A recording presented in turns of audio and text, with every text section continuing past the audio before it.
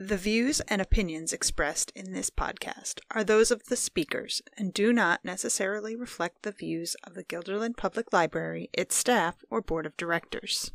Hello, and welcome to the May episode of How Did You Find It at the Guilderland Public Library. Let's see. Just time for a quick update, and then we will get on with the rest of our show. As you are probably aware, we are back into a high infection rate for COVID. I know many people who have gotten sick for the first time in this pandemic in the last couple of weeks. And so all programming is virtual again.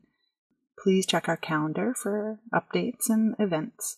We hope to be able to go back to in-person programming soon, but we're going to wait until infection rates are down again.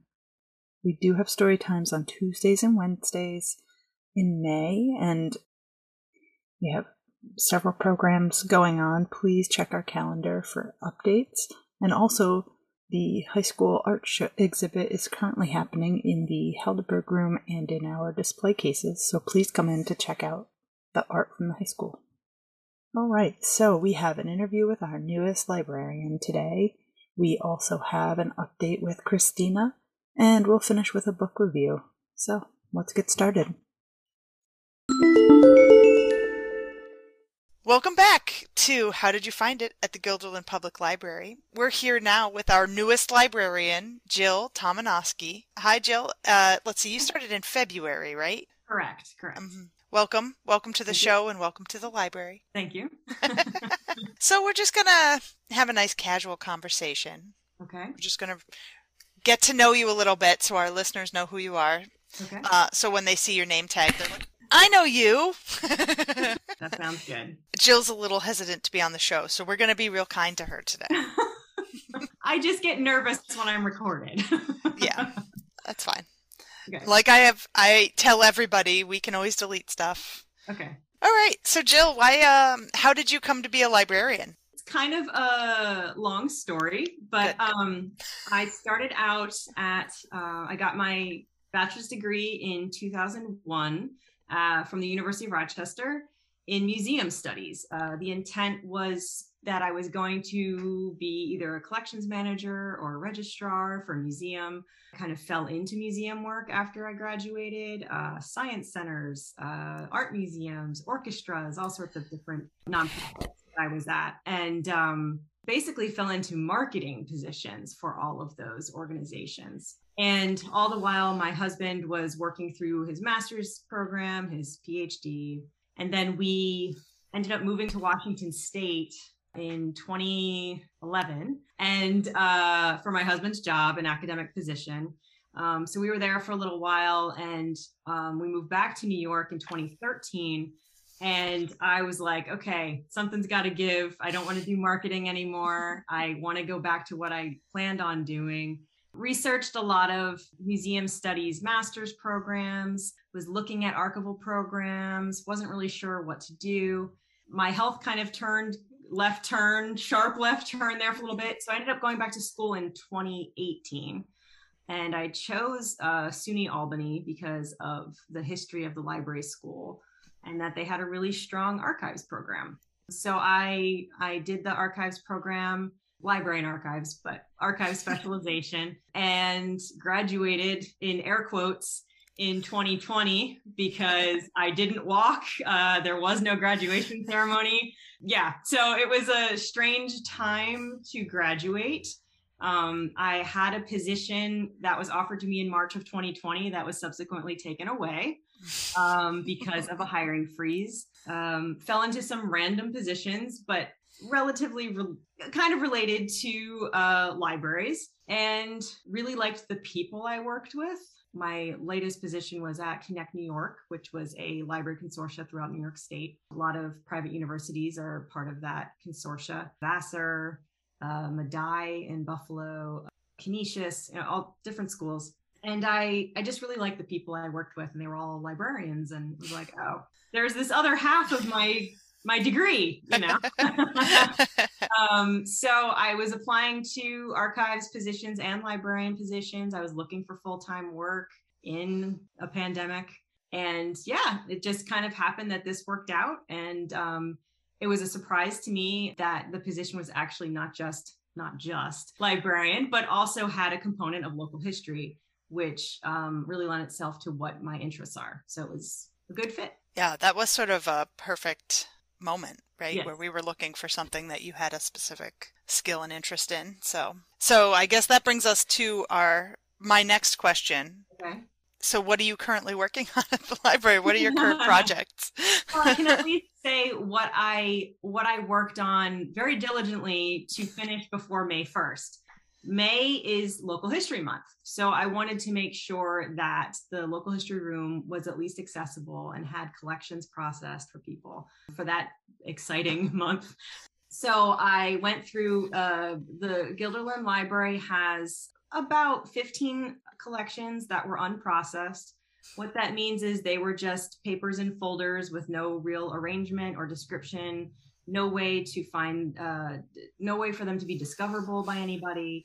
So they literally existed in boxes on shelves behind doors. So I went through, I processed many different collections. There's a photograph collection of many photographs of the area, Guilderland, Altamont, McCownville. There's the Goodfellow postcard collection is in there. There are about 75 years worth of history of Guilderland Library in there, including blueprints. There's a small map collection. The Altamont Enterprise and the Spotlight newspapers are now kind of accessible. So there's a lot of different, I'm missing a couple collections there, but there are a lot of collections. They all have finding aids. So if you're looking for something very specific, you can find it. Those will be going up on the website shortly in the local history section of the website. So that's what I was working on for the opening of May 1st. The hiccup in all that is we are still waiting on a desk for the local history room. And without a desk, there's no computer. And without a desk, there's no microfilm reader. So I know that is a huge issue for people who want to do research in that room. So until we get that furniture, we're hoping it's soon. It's, books and collections at this point. And then I will definitely scream it from the hilltops when we have a computer and microfilm available. Yes. Just for listeners at home, before the construction project, our local history space was basically a closet. And it was a named closet. It was a very large closet, but it was literally a closet. And so you needed special help. You needed the librarian to let you in there and basically get you anything you were looking for. Like Jill said, there were no finding aids for a lot of these things, so you kind of were relying on the librarian knowing what we had and finding you the things you needed, which is nice. It's a nice personalized service, but it meant you couldn't do the research on your own. So it was a very that's how libraries used to be. Everything was, you said what you wanted to know and the librarian handed you things and that was all you got. Right.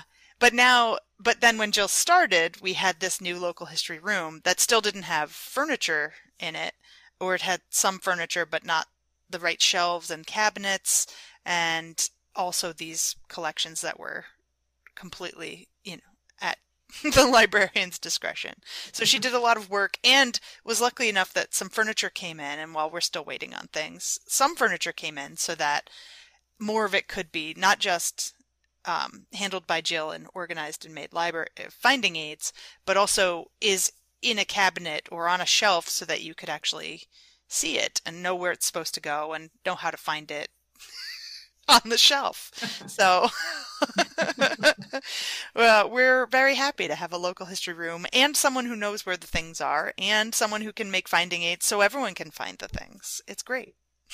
Yeah, and I'm trying to flesh out the collection a little bit. I've purchased about 8 to 10 books since I started to kind of get some newer material in there, newer or older, just different, I should say, material in there. So yeah, it's still a work in progress, but please come in and actually check it out. The Gregg collection is in there and you can actually see it. It's beautiful behind glass doors and anybody can let you in to see any of that. There's really no rule about the room except please no food and drink. We actually have some pretty rare books in there, and we don't need bugs and critters and mold to happen in there. So that's basically it. But other than that, please, come in. It's a great space. It's very welcoming, and yeah, it is a nice space, and it is a space. While there isn't a desk with the computer and the microfilm reader, there are tables and chairs, so you could take out resource and make notes and sit and read it and look through for what you're looking for. So there's a lot more usability to that room since Jill has been here than there was before that, even if we are still missing some furniture. Yes, definitely.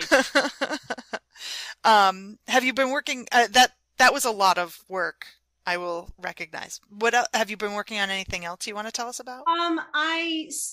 I'm starting to work on some programming. It's difficult. I appreciate that, in-person programming is kind of up in the air. So I'm working on some virtual programming to kind of garner some interest in the local history. I didn't mention this earlier, but I'm actually not from the area. I'm from Philadelphia. So while I'm a local history librarian, I'm learning just as much as people are when they come in that space. There's a gentleman who did a recent presentation on the Country Club Highlands area of McCownville. They just got historical. Oh, yes. Very nice. I love those. They're on the registry for historical places now, I believe. Oh, nice. It took some time because they had some people who didn't want to do it. But now I think all but 8 houses in the area are going to be included in that. And it was just fascinating talk. And I feel like it's important to know the history of the space. There's some Sears homes in there, which people are interested in. I just think it's fascinating. So I'm going to try to get him to do a talk for us. There's another woman who I believe was scheduled to do a presentation in 2020 on the Pine Hills area.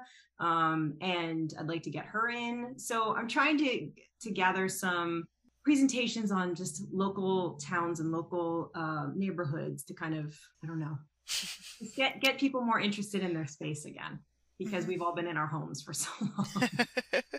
Yeah, well, I mean, something simple, even not simple, but like the study rooms are all named after the hamlets of the town, but I don't think people really know. People don't necessarily know where those are, right, or where those names came from. Like, why is that the Fuller's area, or why is that the McCownville? And even just simple things like that could be interesting. We're working on, there's a team of us, I guess we're calling ourselves the Enhancement Committee, that are working with the Guilderland Historical Society to get some images of those specific towns and places. So, Fort Hunter was one of the branches of the first branch of the library. So to get a picture of that would be kind of interesting. So we're just trying to figure out a large scale format photograph with some interpretation of what the image is, but also why the town is important, why that hamlet is important. Yeah, so we're working on that. It's nice. It's definitely in our sights. Nice. I didn't even know that. That's great. So you're not from the area. Do you plan to stay in the area, or you don't know? Unknown. I think yes. I say that because my husband is a professor at SUNY Cobleskill. He's tenured. So once you kind of hit that point, you don't really jump. Right. So I think we're here for a little while at least. And yeah, we're in Schenectady, so that he has a kind of a little bit of a commute, but I have, a pretty good one. So we like it here. We have friends here. That's nice. Yeah. That's nice. Yeah. I guess you've been in the area for a little while now. We moved here in the summer of 2013. Oh, wow. So yeah. Almost 9 years. Yeah. So It's gone very quickly though. Even with pandemics and school and everything else. There's always something. Well, that sounds great. So what are you currently enjoying about working at the Guilderland Library? There's a few things that resonate with me. When I come home from work and my husband asks me how my day was, there are certain things that I tend to repeat a lot. And it's not a bad thing. It's a really great thing.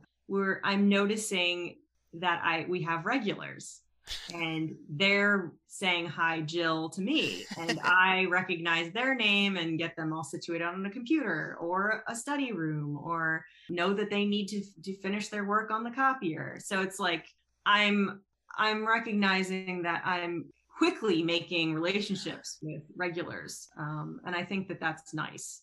I wasn't expecting anything like that. I don't know why. I just wasn't expecting anything like that. And it's been a nice addition to the job. The people I work with are great, which is nice. Good relationships, good people. Everybody steps in if there's an issue or whatever.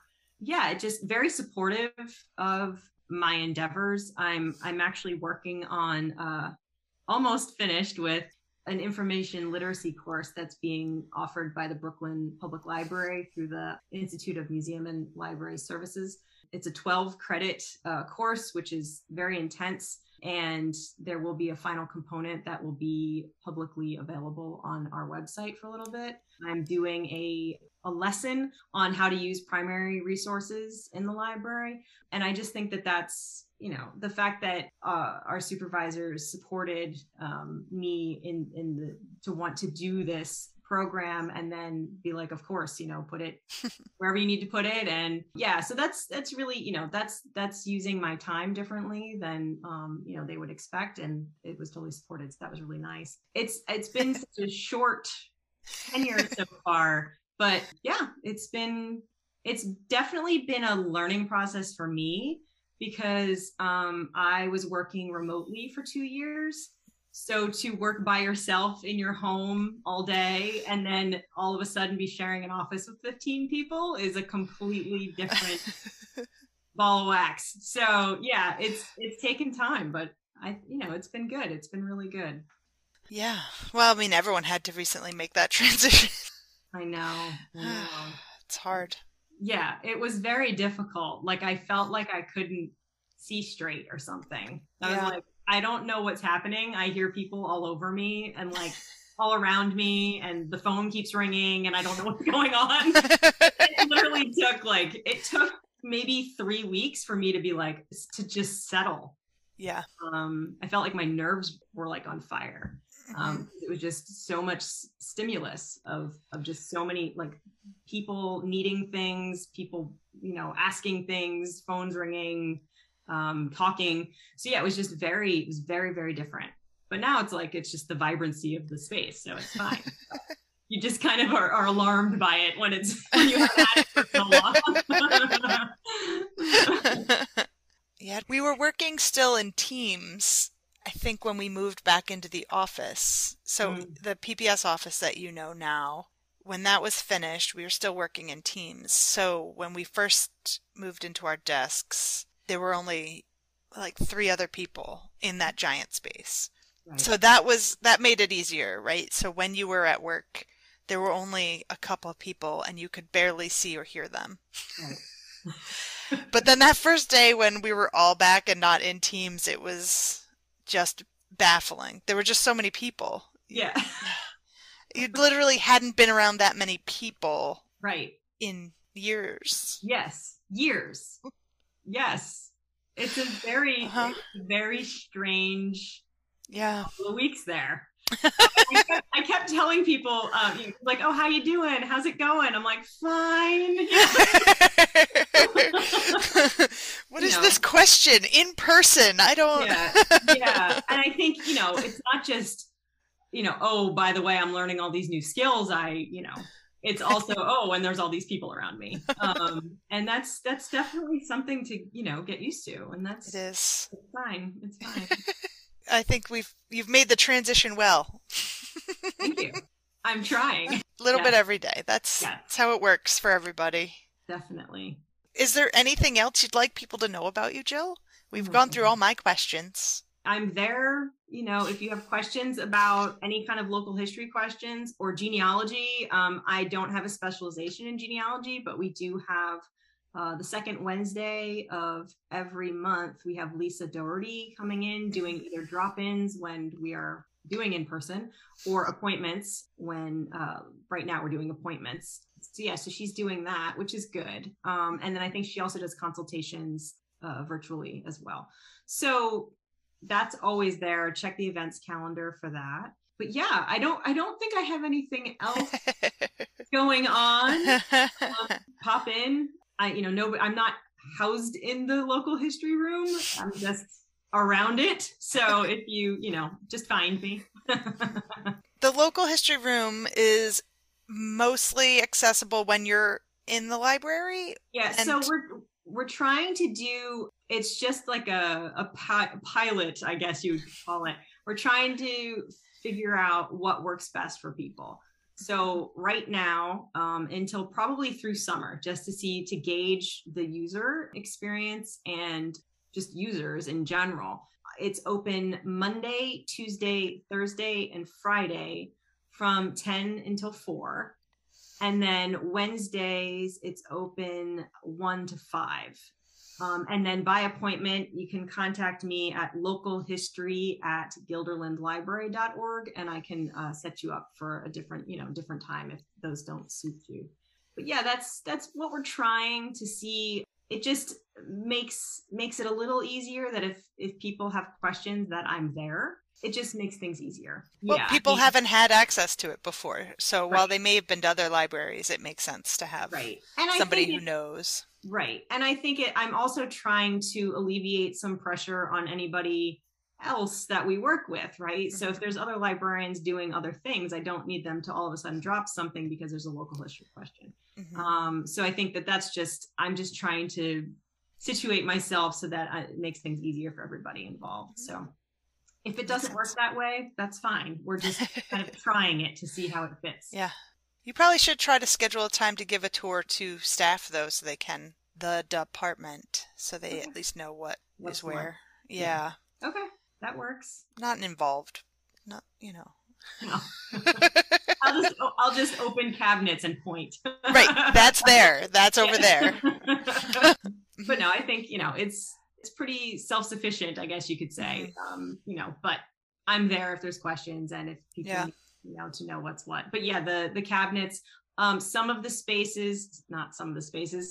materials are also in the McCownville room. We just needed to kind of situate things a little differently. So if you're looking for the Schenectady, Voorheesville, Army Depot dump site reports, those are all in McCownville. The Marcy Road, Scotland Road reports are in McCownville. And then all the town directories are in McCownville, just to kind of open up some space. Those are all big volumes and they take up a lot of space when you're looking at them. So it's a bigger room with bigger table. It's just easier. So. That makes sense. Yeah, those are giant books. If you remember an old phone book, they're bigger than the phone book and hardcover. And Yes.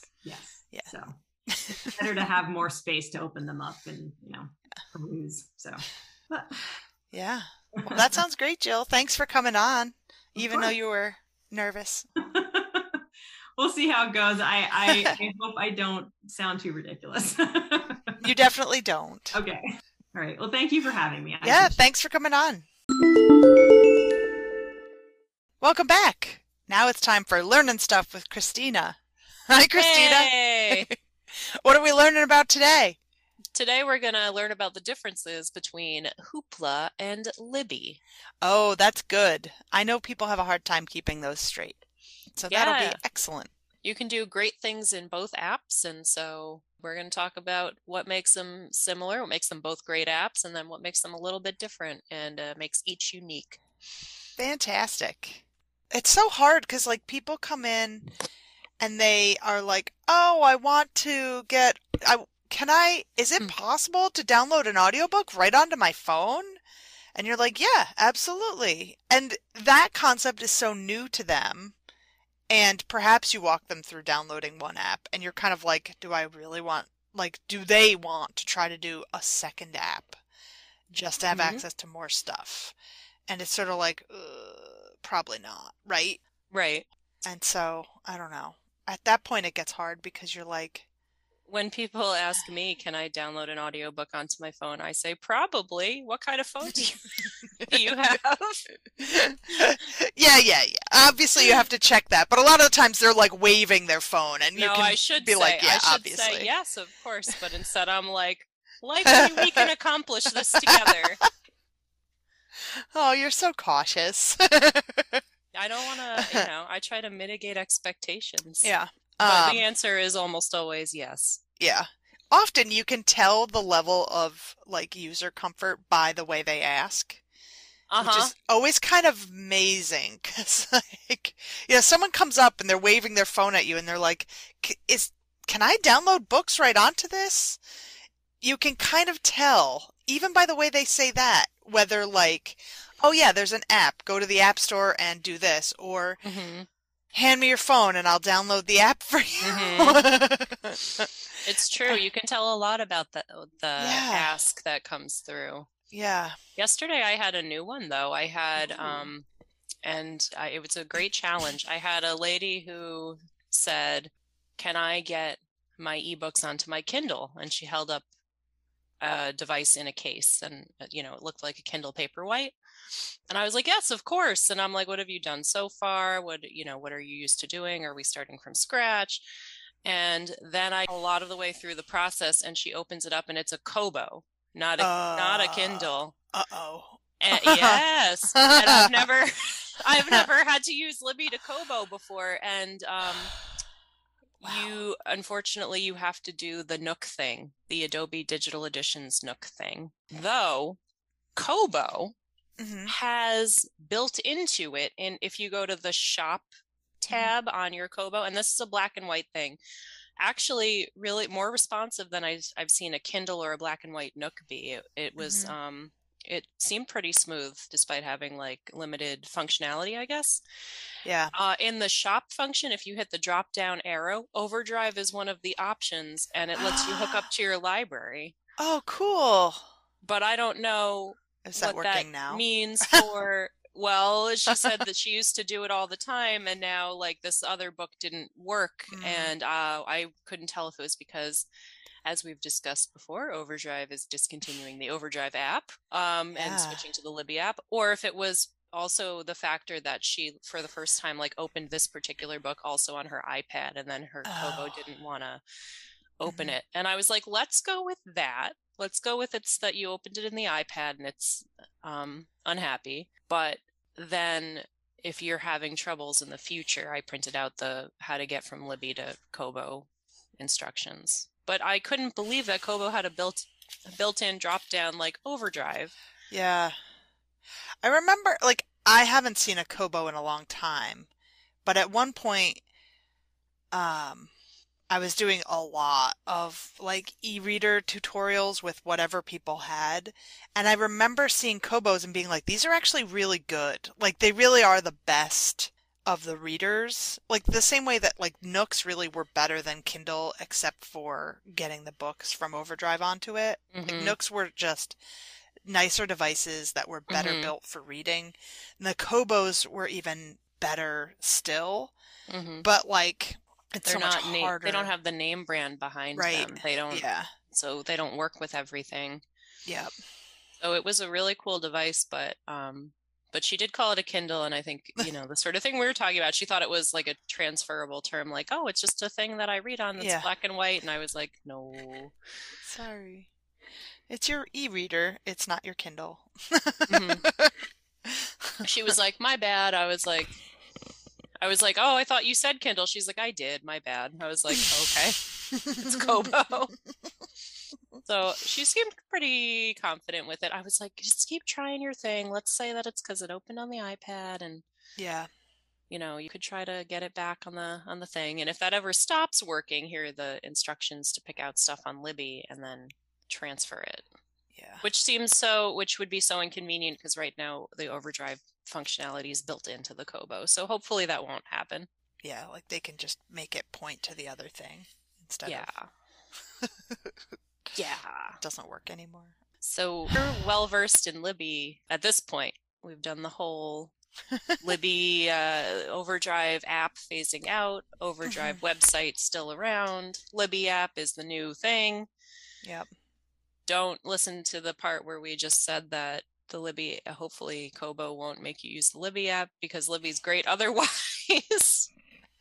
But I didn't know any of the people out there had the Kobo. But we haven't talked about Hoopla in a while and the difference betwixt the two. Okay, so yeah, we have talked a lot about Libby lately, and we have not talked that much about Hoopla lately. And I think the last few times we've really talked about Hoopla, we were talking a lot about like the video and movies on Hoopla. But Hoopla has so much stuff. Has so much stuff. It has so much more. We're diving into it. So we haven't talked about Hoopla lately. Hoopla has I think we've focused on Hoopla because it's got the video stuff and Libby not as much, so much. But the people were asking, what is the difference between Libby and Hoopla? And we're going to tell you. There's actually a lot of similarities. I would say the biggest difference is maybe with the way that they work. But maybe we should cover what's similar between them first. Is that easier? Probably easier. Yes. Yeah. What can you do in both? So in both, you can get ebooks and you can read them on a device or your computer. You could do audiobooks and listen to them on your smartphone or a device or your computer. You can do magazines on both. Get some sweet, sweet magazines. And technically, you could do video on both. Hoopla has a bunch of TV shows and movies built into it. Libby hooks you up with your Guilderland Library card to Kanopy. So same company, just you have to jump over to a different site, but that also has a ton of TV shows and movies. And we've talked about Kanopy before on the podcast too. So if you want to know more about Hoopla video or Kanopy videos, go back to our episodes on those things. We won't really focus necessarily on that specifically today. But you could do a lot of stuff between both of these apps. And there isn't necessarily, so there's some overlap, but not all the time. Sometimes you find stuff on one that's not on the other. And those are the similarities between Libby and Hoopla. Yeah. So basically we have two e-libraries, or libraries of downloadable materials, right? Mm-hmm. I always forget there's magazines on Hoopla, which it's kind of newer. I think it's called the Binge Pass, and you can get get a bunch of stuff with the Binge Pass. But they both have the ability to check out items and download them to listen to or watch or read later. One of the major differences that we can start with that's pretty easy is that Hoopla has, this isn't even quite true either. I was going to say Hoopla has comics and Overdrive kind of does not have comics. I mean, Libby has graphic novels, but yeah, I think Hoopla has more like the issue by issue comics, right? Hoopla is known for having comics, and Libby, in the Libby and Overdrive, and the Overdrive website, the Libby app, the comics are, it's just kind of a page. It's not interactive. And by interactive, I don't mean like the comics move and stuff, but you just kind of see a page in front of you and all the panels, and that could be kind of hard to suss out on your tablet or your screen. But in Hoopla, the comics are the panels, they like zoom in and out, and you can also magnify things. So if you go to a full page view, there's a little magnifier that you can use on, at least on the web version of Hoopla on the website, where you can kind of blow up the text. And then you can also kind of zoom in, and it will go from panel to panel and jump around on the page so you can see it really close up. Mm-hmm. So it's kind of built better for dealing with comics. Yeah, like when you're really talking about like a comic book, like I'm right now downloading volume 1 of Moon Knight. Ooh. Because, there's the new Moon Knight show on Disney Plus, and so I thought I'd see. But, comic books have, the artists take a lot of time with each line and the panels and the boxes, And it's really built for you to be able to look at and zoom, move it around. And yeah, Hoopla makes it easy for you to zoom in, and you can see the lines and the small words and, the little details that the artists are putting in on those comic books. Yeah, I would say it's built for viewing comics, whereas Libby just lets you see them, I guess. But you could technically do it in both, but it's better to do it in Hoopla. Mm-hmm. So that was our first kind of small difference. I would say the biggest difference is in the way that you borrow items from each service. So Hoopla, we'll start with, I think, this concept because it's a little easier to understand. Hoopla has no weight for any of the content on Hoopla. You don't have to get in a line behind other patrons. Everything that you see, you can borrow immediately. I'm looking at like the Hamilton Broadway cast album here. Let's go back a couple years. Hamilton has just come out. Everyone's talking about it. You go over to Hoopla, you see the album is there. You're like, oh no, I'm going to have to wait behind all these people who want to listen to Hamilton. Nuh-uh, Hoopla has no wait list. So anything you see in Hoopla, you don't have to wait for. Another good example, I see Harry Potter and the Sorcerer's Stone here on audiobook. Our copy, I tell people this all the time, our copies of all the Harry Potter on audio and even the books are almost always like checked out. People are still reading it. So you might come to the library and say like, oh, your audiobook of Sorcerer's Stone, it's checked out. You can go over to Hoopla and a copy will always be available to you. Mm-hmm. So conversely, in Libby, let me go back to Hoopla for a sec. So Hoopla, if you think of Hoopla like Netflix at home or Hulu or HBO Max, where you subscribe, or Disney Plus, where you subscribe and it's on your TV and it just has a bunch of stuff inside it. Like you don't go to Netflix and then say, hey, Netflix, I want you to have the newest Doctor Strange movie on Netflix. It just comes with it or it doesn't. And things come to Netflix and they leave Netflix all the time. So you subscribe. It has a bunch of stuff, hundreds, thousands of TV shows and movies, and you pick from that. So that's Hoopla. It's all available immediately. It comes with a bunch of stuff. Yep. The library has what it has. It has what it has. The library didn't pick out the stuff. It has what it has. It has good stuff, but it has what it has. Libby, you do have to wait for most of the material on Libby, but us librarians, have picked it out.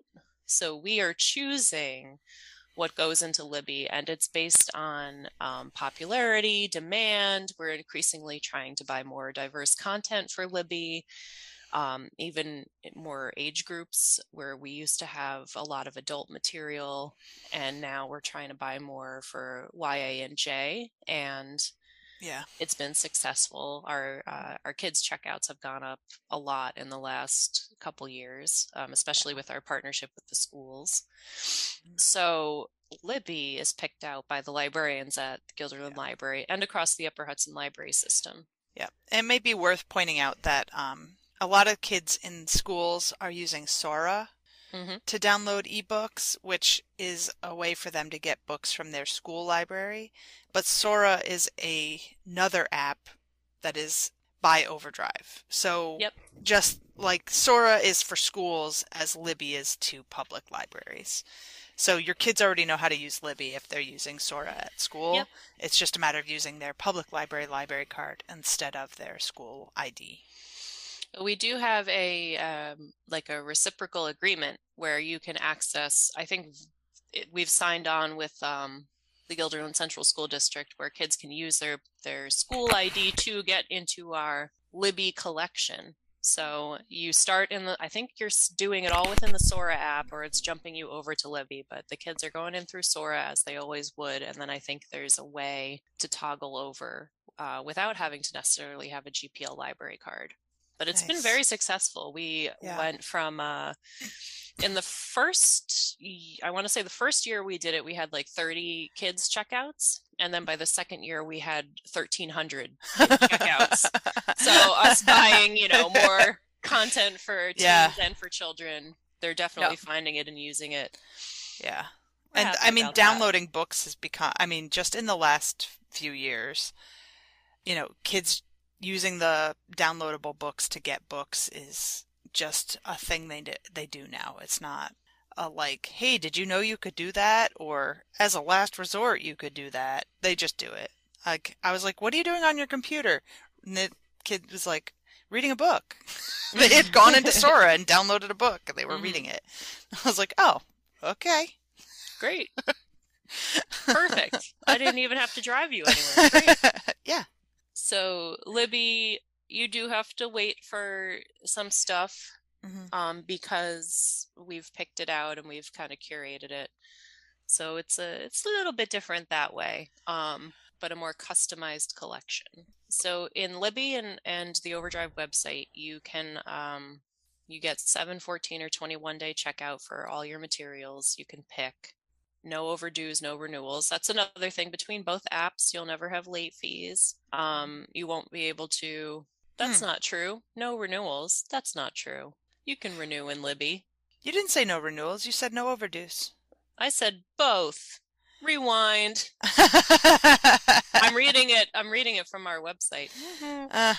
I mean, Libby renewals are a little weird, although they've gotten less weird lately. Libby renewals used to be, if you had the item checked out, you could just request it again. And they've made it a little more like a normal renewal. I can't even explain how it was weird anymore. But basically now if you have it checked out, you can request it again. And if there's no one waiting, you can renew it. Or they'll add you to the list. And after somebody else has it, you'll get it back. And what's great about those ebooks is that, if you got halfway through the book and your time expired and they took it out, they took it away from you to give to the next patron, when you get it again, if you request it again, it'll still remember where you left off. Your bookmark is still in there. It's great. I love that. It's like you couldn't get that kind of service from a physical book in the library. Not to encourage people to do this more and not come see us, but if you couldn't finish the book and you put the bookmark in and then return it through our automatic sorting machine in the library, and the circulation department gets a hold of it, they're gonna rip your bookmark out. Yep. They're gonna have to give it to the next person.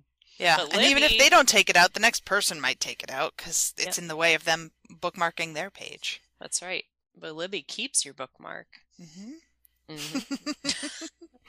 And it'll do that with audiobooks or ebooks. Like either way, it'll remember where you left off. Pick you right back up. Love that feature. Yes. Yep. With both platforms, you get 10 checkouts per month. Or, excuse me, the way that Libby works is more like 10 checkouts at a time. Yep. So I can, go in, it's the second week of May, right? I could go in and I could borrow 10 things. As long as I return a couple of them, I could get more, up to, a limit of 10. With Hoopla, it's per month. It resets on the first day of the month. So if Hoopla, I get 2 things this week, I then can get 8 things the next 2.5 weeks of May. But once I hit May 31st, I think at midnight, changing over to June 1st. Oh man, it's going to be June 1st. I get my 10 checkouts back. So 10 is the magic number for both, but Libby is at a time and Hoopla is per month. Yep. And the checkouts reset at the end of the month, but not your loans don't reset. It's not like if I checked something out on April 30th, I still get 20 days with it. It doesn't go back on May 1st because it's a new month. My borrows renew, not my items. Correct. You got it. One of the other differences between Hoopla and Libby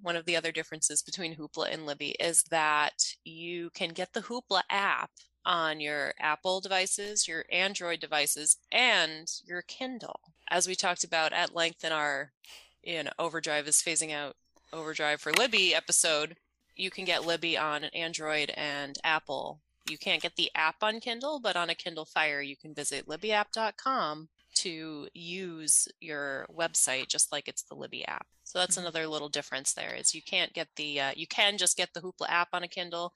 You can't get the Libby app on a Kindle. Now, you can get your Hoopla app on like your Roku, right? You sure can. You can Or an get Apple Hoopla TV. on Apple TV, Roku, probably other smart TVs, as long as you can download. You can add services to it. Now, And could it's you actually free. read books on it, or is it just for the video? Like, does it filter out what you can search for? It does. I've got it on my Roku, and it just shows you the TV show and movie options. But I mean, people don't necessarily want to watch on their phones or their iPads, so that's a great way to use Hoopla, is put the app on your TV. Yeah, no, it is great. I borrowed an Apple TV from the library and downloaded the Hoopla app onto it, and I was watching this stuff, and I was like, "This is great! Yes. I love it." Yeah, we still have at the library. We still have Roku's, Apple TVs. We talked about this in our holiday episode, holiday gift guide episode. Roku's and Apple TVs for you to sort of try before you buy or take on vacation. We have them at the library. You could put it used to be like, oh, you could try it out, but you need like a Netflix login. You could put the Hoopla app and the Canopy app on both of those devices, and you can take it on vacation and watch things for free. Someone was asking me about Fire Sticks versus Roku the other day. Oh, we have those too. We have also the Fire Stick. But they were asking me hard questions like, which one came out first? And I was like, well, I think Roku came out first. But, I thought so. I thought Roku did. And that is what I Googled it too. But I was like, I'm not sure what that means as far as like which one you would want to borrow though, because the devices we have see which one you like better. Right. I kind of tell people, like, if you use Amazon a lot, maybe you want the Fire Stick because it interfaces all through Amazon.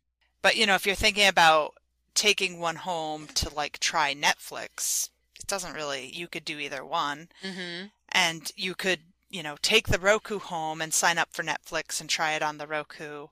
And if you're like, I don't know, you could return the Roku, take out a Fire Stick, and log in with the same Netflix account to the other one and see how that works. Try before you buy. Yeah. So I'm glad they were interested. What did they end up doing? I'm not really sure because I answered all those questions and they said, okay, I'll try one, and then walked away from the library of things. Okay. Well, but they also didn't like head right out the door. They just walked to wherever they were going. So that's good. Maybe they came back. Yeah. We like when you check out our library of things items. Check them out. Do it. Yeah, try it. Try it. I mean, I have lots of devices and computers and stuff at my house, and I still enjoyed bringing home the Apple TV to try. So, way back when we got Amazon Alexas for people to try, the Echo Dot, like the first Echo Dot. Yeah. It was very exciting, and I think like a lot of staff checked it out to try it and tell people about it. They didn't become popular after a while though, and I'm like, I don't know, I think now it's kind of complicated to try them out. They like have to be hooked up to your Amazon account, and then you're like buying stuff, and you could say like, Alexa, add this to my shopping cart, and I'm just like, oh boy, like you don't want somebody to take it home and then forget to log out and buy something with somebody else's account. Yeah, that doesn't sound good. What else do we need to tell the folks at home about Hoopla and Libby? So though you don't really put the Libby app on your TV, or you don't really watch movies through it, again in Libby you will see that it hooks up to Canopy, and that you can also put on a TV. So that's kind of a similarity difference. It's not Libby itself that you're doing, Right. Libby is still really for reading and listening to audiobooks. But again, same company, so they kind of have a little convenient link to remind you they own Canopy, and you could put that on your TV, and that has TV shows and movies. Did we do it? I think so. Yeah, I don't know the interaction between Kindle and Hoopla. If you have a Kindle tablet, you can get the Hoopla app right on it. But with a Kindle like Paperwhite, I don't believe there's a way to do that. Do it, because all of the reading happens inside the Hoopla app, and if you can't get the Hoopla app, I don't think you can read the books. So the help they offer is Android Basics, Android TV Basics, Apple TV Basics, Fire TV Basics, Hoopla Basics, iOS Basics, Roku Basics. Done. Doesn't say like Kindle Basics or anything. Okay. There are no ads. That's pretty cool. I mean, that's a similarity between Canopy and Hoopla is you'll never see ads. I'm getting tired of all my Hulu ads, but I don't want to pay more for Hulu. I know. A lot of the content, especially if you have a lot of streaming services, like you have Netflix and Hulu, and you get Hoopla and you get Canopy, this might let you get rid of a couple. Or let's say there's something on Hulu and there's something on Hoopla or Canopy. You might be like, you know what? I have the ads version of Hulu. I'm actually going to watch it through the library with my 10 borrows this month and not have to deal with the ads. Yeah. It's a good, especially like if you were going to watch a TV series, even if you can only watch the first 5 episodes of the series without commercials, or 10 episodes without commercials, and then switch over to Hulu to watch the rest with ads. But at least you yeah, you've done half of it without the ads. Right. Which is nice. That is nice. I know. I try not to watch anything with ads anymore. We knew that the day where all the streaming services would be like, we too can add commercials would come. That is true. All right. I think we've done it. I think so too. Did we say we wanted to talk about something briefly? Anyway, I was going to say we could maybe touch on our escape room, our virtual escape room. Oh, yes. Let's give that a plug because that's very cool. Yes. So we've covered everything you need to know about Hoopla and Libby. You never need to know anything else other than what you heard today. Exactly. Just kidding. Yes. But if you, we wanted to talk about something else that's really cool that some of our coworkers worked on, our virtual escape room. This was a program that we did back around New Year's, where we had a bunch of people come onto Zoom, and we had basically an escape room on the screen, and you had to solve different puzzles. And we have now uploaded it to our website so that you can play it at home for free for a while. It will be there for a while. It's right on our homepage, and the button says, so guilderlandlibrary.org, the button says play our escape room, and it will launch you automatically into Google Slides full screen presentation mode, where it explains what you have to do, and you just kind of click around and try to escape. What is it? I believe the theme is like it's a Y2K bunker. Yes. Yep. So if Y2K had happened and we had all been thrown into, computer-free life because of the Y2K bug, you got to figure out how to solve it and get us back to the right timeline.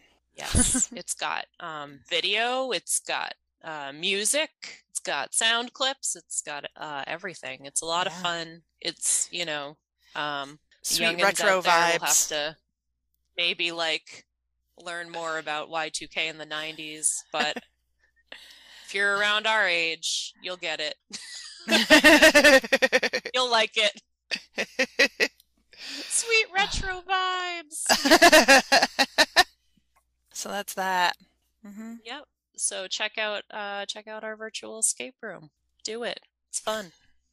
It is fun. If lots of people check out that escape room, maybe we'll add other escape rooms to our website. Could be. I think there's a couple more coming up for the summer. I think they're planning something, and I don't recall if it's virtual or, hopefully in person, but we can put it on the website if it's virtual. Mm-hmm. I think it is getting a lot of clicks. I remember Emily told us it's getting a lot of clicks. So cool. Keep doing it. If you haven't done it yet, check it out. Don't miss out. Well, thanks for coming in, Christina. Thanks for having me, as always. Until next time. This month's New York Times Best of 2021 book review is How Beautiful We Were by Mbolo Mboye. How Beautiful We Were is a sweeping epic about a small African village. It starts off in the 1980s, and the village children are getting sick because of the fictional American oil company, Prexton. and the villagers decide to rise up and complain, and they, well, the story gets pretty good after that. But it is like I said, it's a sweeping epic. So it starts in 1980, but time progresses. One of the main character is Tula, who is a young girl when the book begins, but she grows up in graduate school and college, and yeah, I don't want to give anything away. It's a fantastic book. Well, that's the end of this episode of How Did You Find It at the Guilderland Library. Thank you for listening. If you like the show, please rate it and review it wherever you listen to this podcast. Also, tell a friend. Rating and reviewing in your podcast app helps friends you don't know find the show. We want people to listen. If you have ideas or suggestions or questions, please email us at podcast@guilderlandlibrary.org. Thank you for listening.